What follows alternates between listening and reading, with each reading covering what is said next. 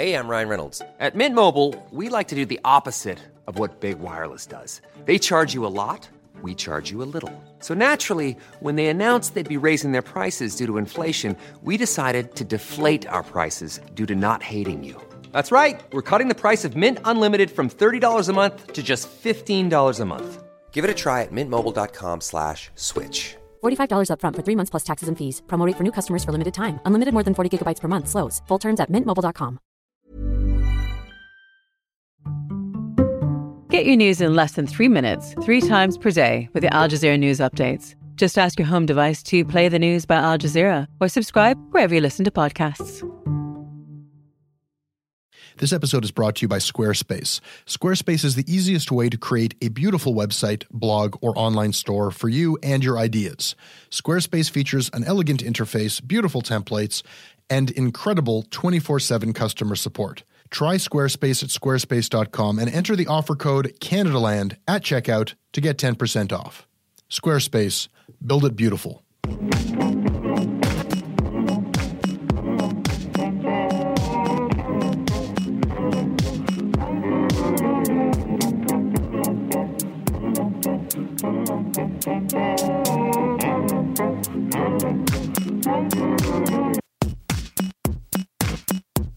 The one fable in our national mythology that I found to be most consistently false is the one equating tweeness with innocence. The idea, the conceit, is that small towns, small organizations, the relatively small population of this country itself, how bad could we be? It's also little. This is the dark side of Canadian humility. If we're not terribly big or terribly important, then surely we couldn't be terribly corrupt or terribly malicious. But the truth is often just the opposite. The teenier a place or institution is, the chummier, the more compromised and conflicted and rotten it often gets. Robin Doolittle's recent investigation of PEI comes to mind. Today, I'm going to talk to a guy who has been lifting up rocks in Halifax and reporting on all of the stuff that's crawled out. Tim Bousquet used to be the editor and a reporter for the alternative news weekly in Halifax, The Coast. There, his investigation into Halifax Mayor Peter Kelly and his personal financial misdealings essentially ended the guy's political career. But Tim is not the editor of that alt weekly anymore. He is now a cowboy. He has struck out on his own and launched the Halifax Examiner, an independent, explicitly adversarial online news site dedicated to local investigative journalism. And the Halifax Examiner is funded entirely by Tim's readers. I'll be speaking about how he does it, who pays for it, and everything he has learnt about Halifax. Wait for it. Quick bit of housekeeping before we get to my interview with Tim. Last week, I interviewed musician Paul Lawton about Factor, the organization that awards music grants in Canada, a good part of that money being from the government. Now, Factor is mandated to provide assistance toward the growth and development of the Canadian music industry, not the Canadian independent music industry, which is what I said last week. That was my error. Now, Paul offered a blistering critique of Factor, and I promised that I would try to get the president of Factor onto this show to respond to everything that was said. So I asked, and Factor's president, Duncan McKee, accepted. He was supposed to be on the show right now. But then two things happened, and I'm going to leave it up to you to decide whether these two things are related. The first thing that happened is Canadaland published an investigation into Ice H2O, a music label set up in Toronto a few years back by Raekwon of the Wu-Tang Clan. Ice H2O got over $11,000 in grant money from Factor specifically to put out an album by Canadian rapper J.D. Era. But that album never happened, and as far as we can tell, the money and the label have disappeared. Now, the second thing that happened following that first incident is Duncan McKee canceled our interview. He wrote that, quote, "A matter has arisen internally that requires my attention. Let's consider rescheduling once this has passed." We are wide open to that anytime. We would love to do that interview. In the meantime, Canadaland continues to seek information about Factor and its grants. Also, any other media, arts, culture grant stories that you think we should know about, send us tips or info at editor@canadalandshow.com.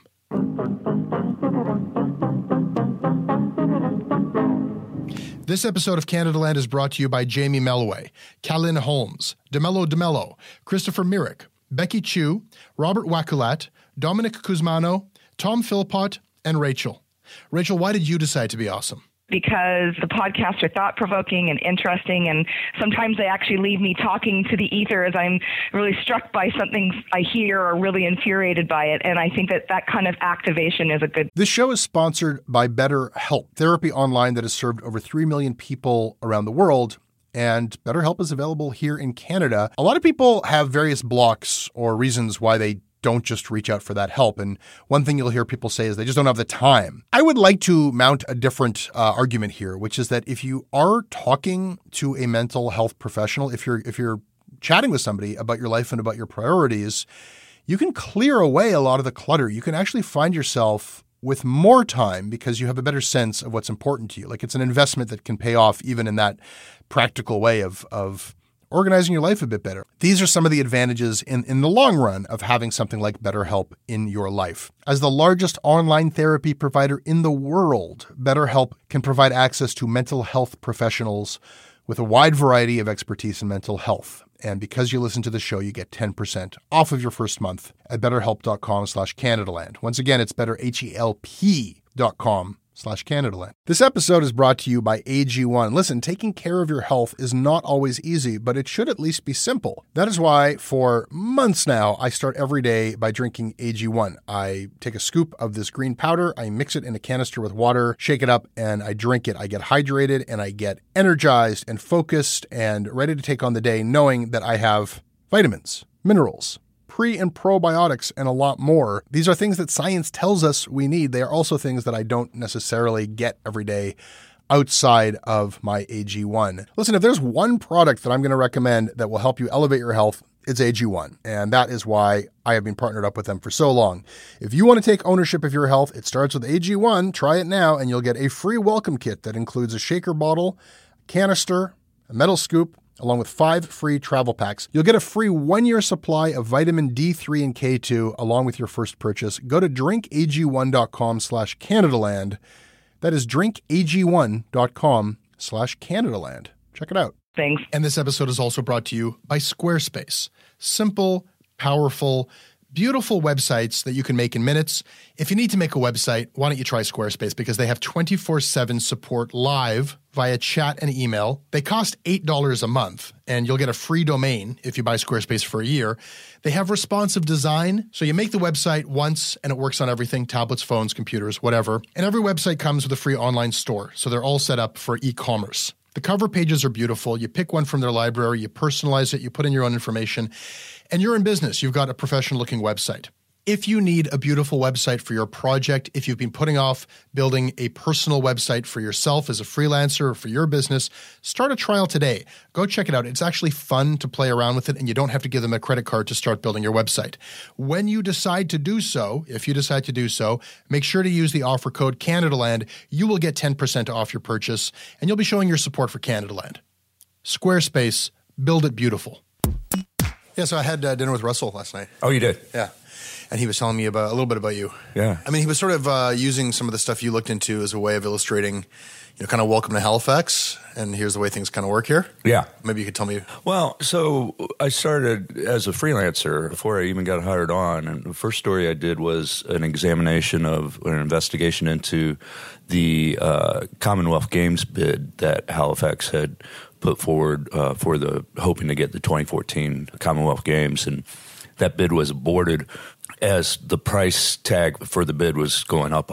And basically, I had got hold of the document spelling out what had happened there, and I showed that the price tag of the games went from reported $700 million to over $2 billion and climbing. And much of the money was spent buying things from the bid committee members' businesses. So would you call that a corruption scandal? Would we go that far?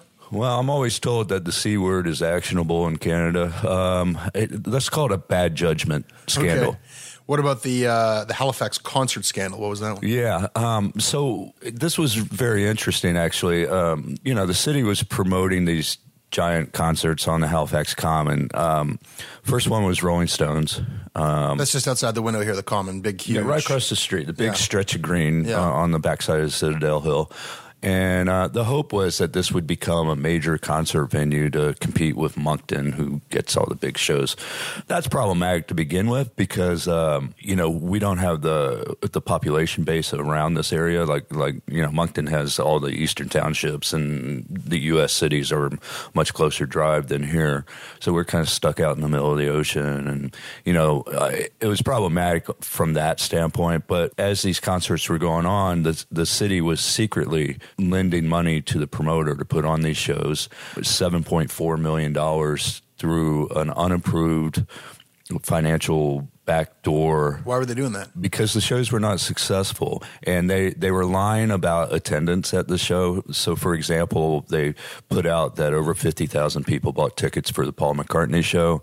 Just 26,000 did. And if you can only sell 26,000 to a Beatle, you should get out of the concert business, right? Yeah. I had this thought that there must be something else going on here, and I was just digging around aimlessly for more information. So I went to the property office here in Nova Scotia, the provincial property office, and just started pulling everyone's property records. I don't know what I was looking for. I was just thinking, there's got to be some trail of something. Somebody owns a house more than they can afford or something. So I pulled all the city managers' properties, and all the politicians, including the mayor. And on the mayor's property, there was this weird little thing, an interest in a $3,000 piece of property. Clearly is nothing in property terms.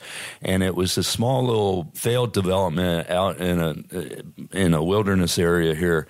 I pulled that record, and what had happened is he was an executor to an estate. Old family friend had died, and he was in charge of dispersing her $750,000 estate. And I pulled this probate record, and this estate had been open for 6 and then 7 years unresolved. And there were letters in the probate file from heirs who were pissed off about it. I published an article in the Coast on this, and I couldn't explain why it was being delayed, whatever. And this article came out a week after the concert scandal came into the news, and the story went nowhere. Yeah, and it really pissed me off. So I worked on that story for the next 11 months. Sometimes you publish just to kind of tap on a barrel and see what, but essentially just let it be known that you're looking, and you see what comes back to you. Exactly. And eventually I got a source who started talking to me. And one day we met for lunch at a North End Halifax restaurant, and we sat in a dark corner, and during this lunch I literally got the manila envelope under the table, right, which included all the canceled checks from the estate funds, and it showed that Peter Kelly, the mayor, had transferred $160,000 from the dead woman's personal bank account to his own control without telling the estate, and that's what was leaving this estate unresolved.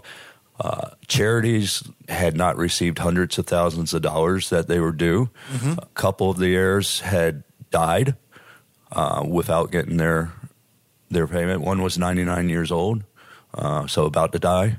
I was able to publish, and Peter Kelly immediately went into hiding. Didn't come out for a week, and then announced that he would not run for re-election, which is the worst he's suffered because of this. So we'll avoid the C word once again. I think that it was described as expose of his impropriety in handling the estate of a family friend, to be generous. Yes. But if the concert scandal didn't touch him, then that ended his political career at least. Yeah, well, now he's talking about coming back and running again. Oh, yeah. Yeah, we'll see. There's another one. Your investigation led to the police reopening an investigation, a cold case? Well, they didn't quite reopen it. They investigated the investigation. I see. 31-year-old woman named Holly Bartlett, who also happened to be blind, but was quite successful in life and in her career, her academic career. She gotten a job working for the province. Well, they discovered her body one morning under the McKay Bridge, one of the bridges that crosses the harbor here. And the police said, well, she was out partying and she was a drunk blind girl and she wandered off and fell off this abutment under the bridge. You say that like that's just like, oh yeah, we know that. You know, when drunk blind girls.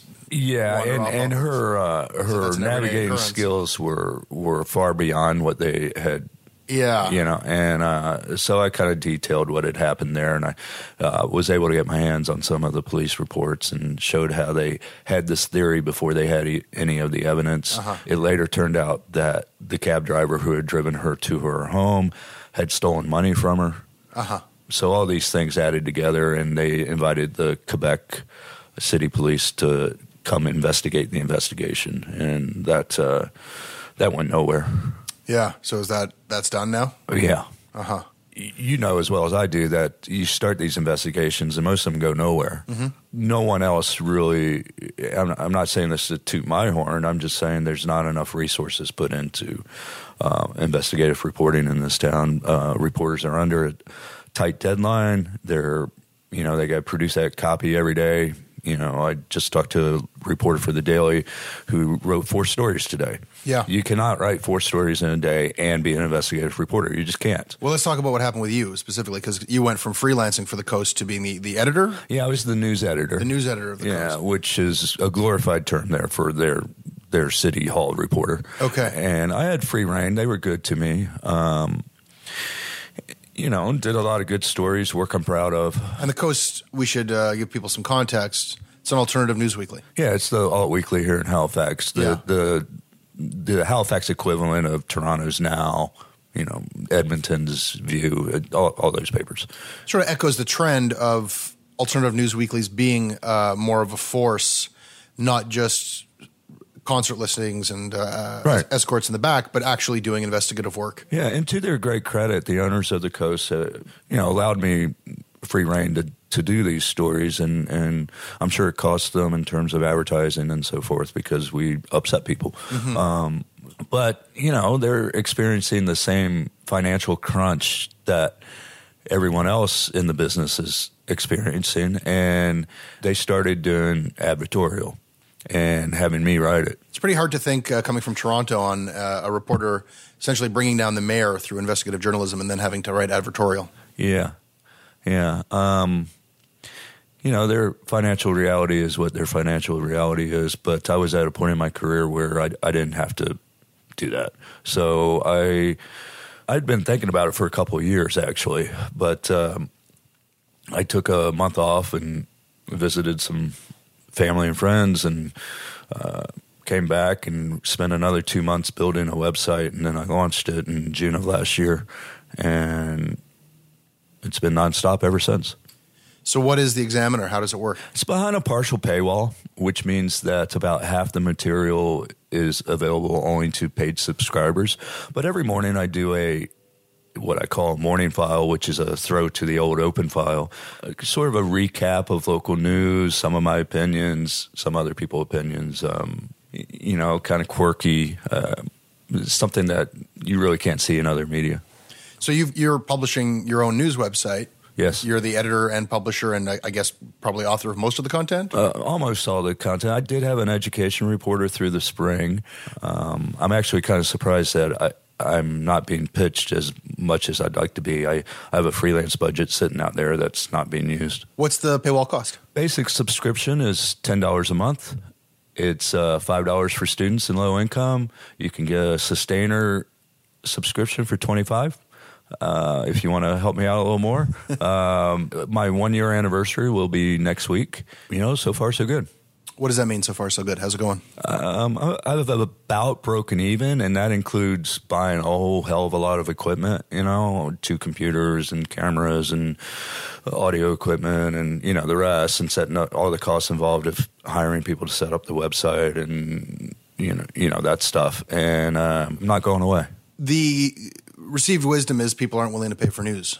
Yet when I look at a small market like this that arguably is being not served, I mean, maybe that's a better term than underserved. I don't know if anyone's doing the kind of investigative work you were doing.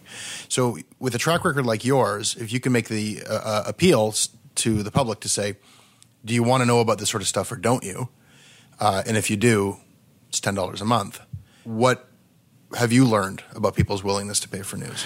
Well, I thought before I started, and I think even stronger now, that people are fine paying for news if it's news that matters to them. One big part of my criticism of local media is their willingness just to serve as mouthpieces for the powers that be and the corporations and the governments, reprinting press releases, uncritically re-reporting whatever announcement they make without, lifting the cover and seeing what's under that.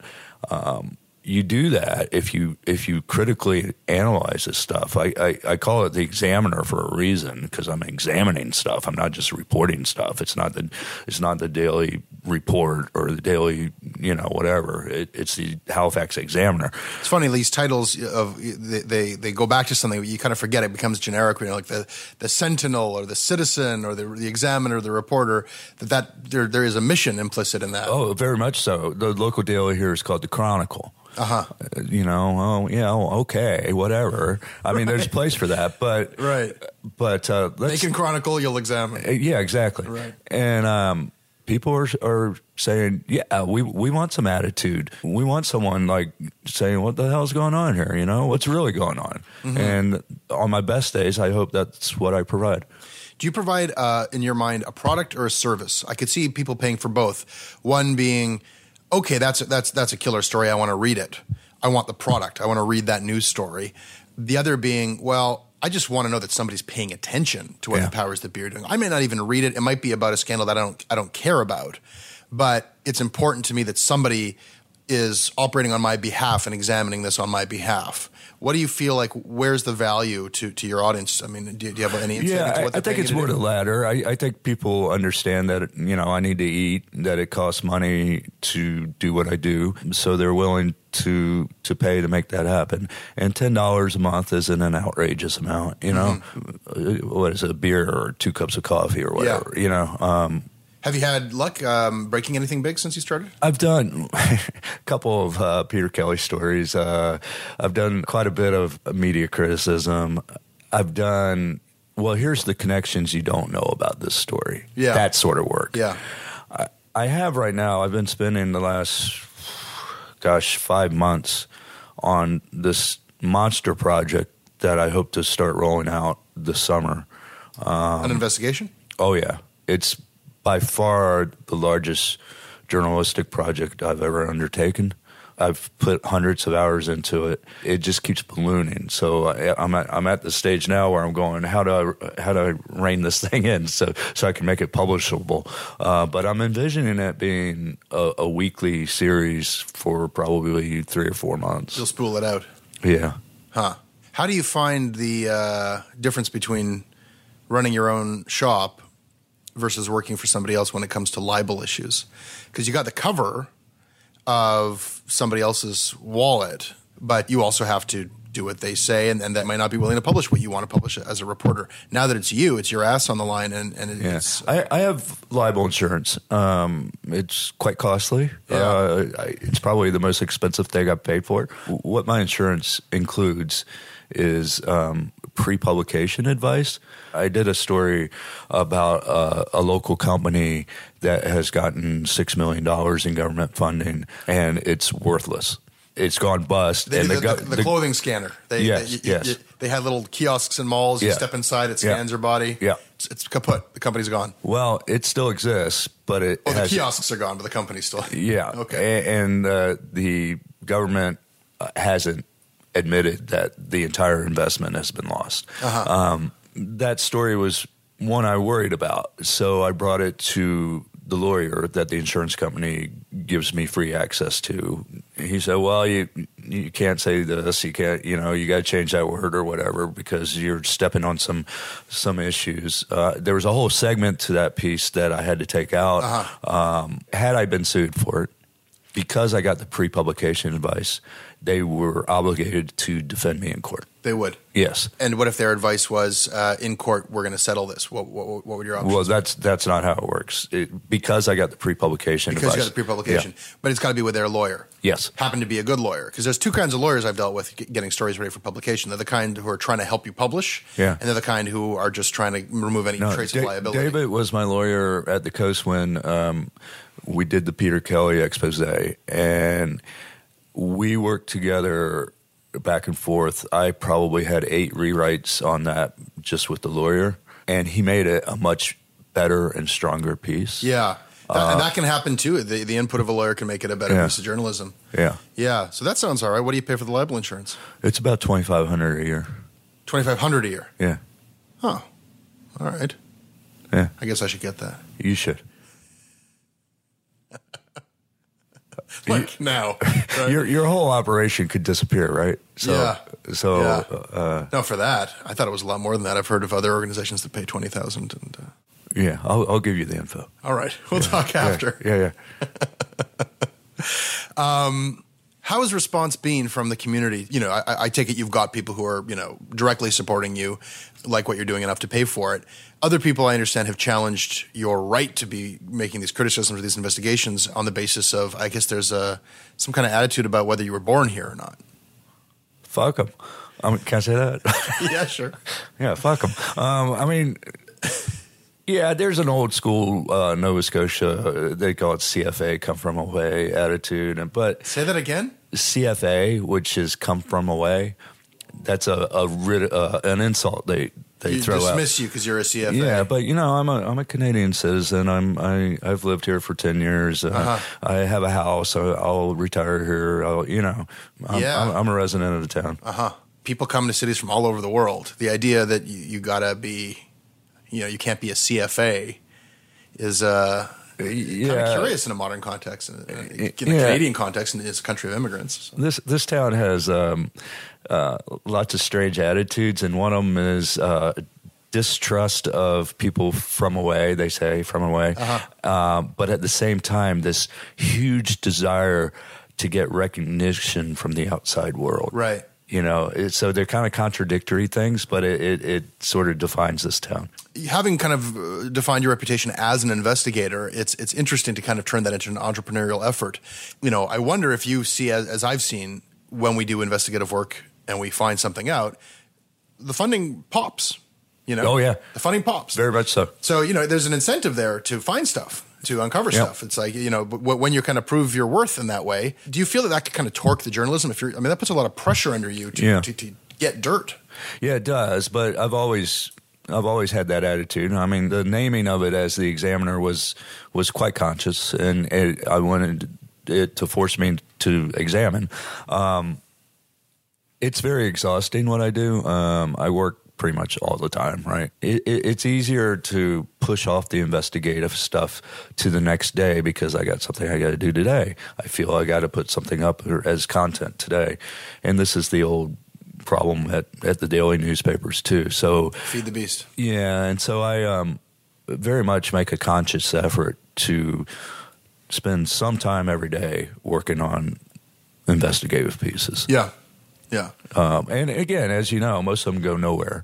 But the fear, I guess, being that an investigator who's paid by the scoop might get overly aggressive and might not be as diligent. I guess the question is, what if you run out of dirt? Oh, they never run out of dirt. It's hard to publish a lot. I had a story just 2 weeks ago that I had to kill because I know it's absolutely true. Yeah. But it doesn't rise to that level of journalistic integrity, and it was relying too much on anonymous sources. And it was a good story, and I know the information is true. I just can't present it to my readers in a fashion that I'm comfortable with. Mm-hmm. It's interesting because some of the stuff, getting the two sources and then valuing on the record over anonymous. How much of this is, it's what people are taught in journalism school. It's the house style of a lot of organizations. So now you can do what you want. The only real strictures beyond your own sense of integrity are what the law, demands of you, and I guess what your insurer is going to ask for. If you know that it's true, isn't the rest just formality? These are important formalities. I'm a old school reporter. I believe in these things. I have a whole list of when I can and cannot use anonymous sources. But all those rules are just to give you some kind of standard by which to report the truth. You can have a piece of information that 3 people will swear up and down is true, and it's total bullshit. You could have something else that only one person saw, and so you got one source, but it's true. There was a fascinating conversation on the NPR show on the media last week. They interviewed Seymour Hersh, who's the accusation that his stories are very thinly sourced, and he was unapologetic about it. So I take your point. He said, well, I've gotten these stories, we vetted them as best we could, and, they turned out to be true in retrospect. I mean, good on them. I just feel more comfortable staying with the old standards, and, I'll stretch it if I feel I really need to, but yeah. I mean, if we're talking about people dying, yeah. I mean, yeah, which is what he deals with. But well, a lot of it's serious. Talking about somebody's reputation, it's serious. Talking about somebody dying, it's serious. Yeah. Yeah. All right. That's all I got to ask you. Okay, I feel like I should interview you. Yeah. But I'm not prepared.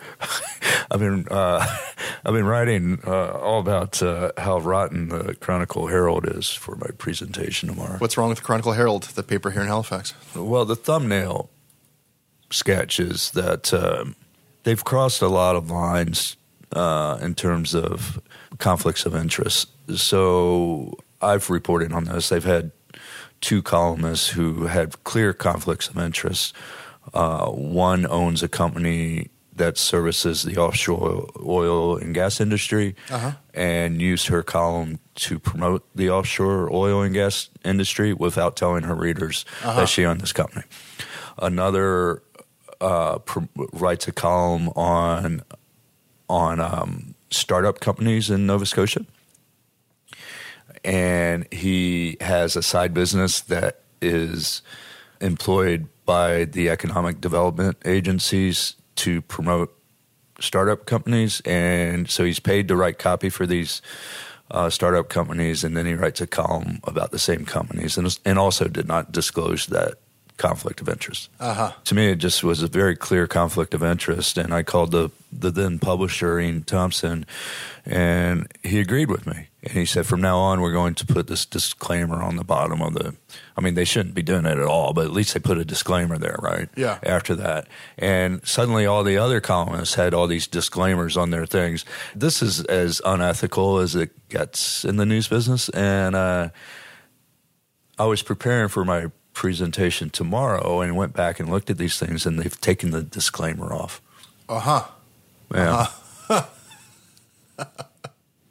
Temporarily transparent. Yeah. Yeah. So the reader has no way of knowing that these articles, these columns, are written by someone who stands to profit from what they're promoting in the column. So what's going on over there? Are they just cash strapped and they're just not paying attention to the stuff as well as they should? Halifax is a very small town in some ways, and everyone knows everyone, and people run in the same circles.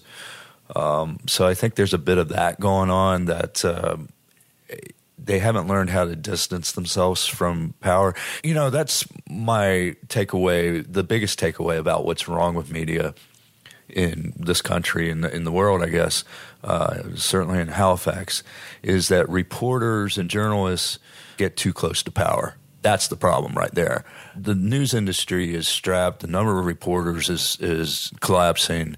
And at the same time, the number of PR people is exploding, right? We know this. So many of them are people fleeing journalism from the PR people. If every newspaper and if the CBC and all the daily newspapers and all the TV stations disappeared tomorrow, they just disappeared from the face of the earth, the corporations and the governments and the powers that be would still get their message out. They don't need us for that. You would make more money going to work for them than rewriting press releases for your local daily. So stop doing it. Our job as reporters is to be assholes, is to challenge the powers that be. That's our entire purpose in life. And if you're going to get comfortable, get really comfortable. Go work for them directly. You get paid a hell of a lot more working in PR than you do as a reporter. It's funny. The trend has been the softening of that aggressive adversarial role, as if that's what the trend should be in journalism. Access journalism. Yeah. And in fact, the crisis that we're in right now demands the opposite. Yeah. That's really the value add. The value add is that we're assholes. Right, exactly. And that's why people will pay me to be an asshole. They won't pay me to rewrite press releases from the government.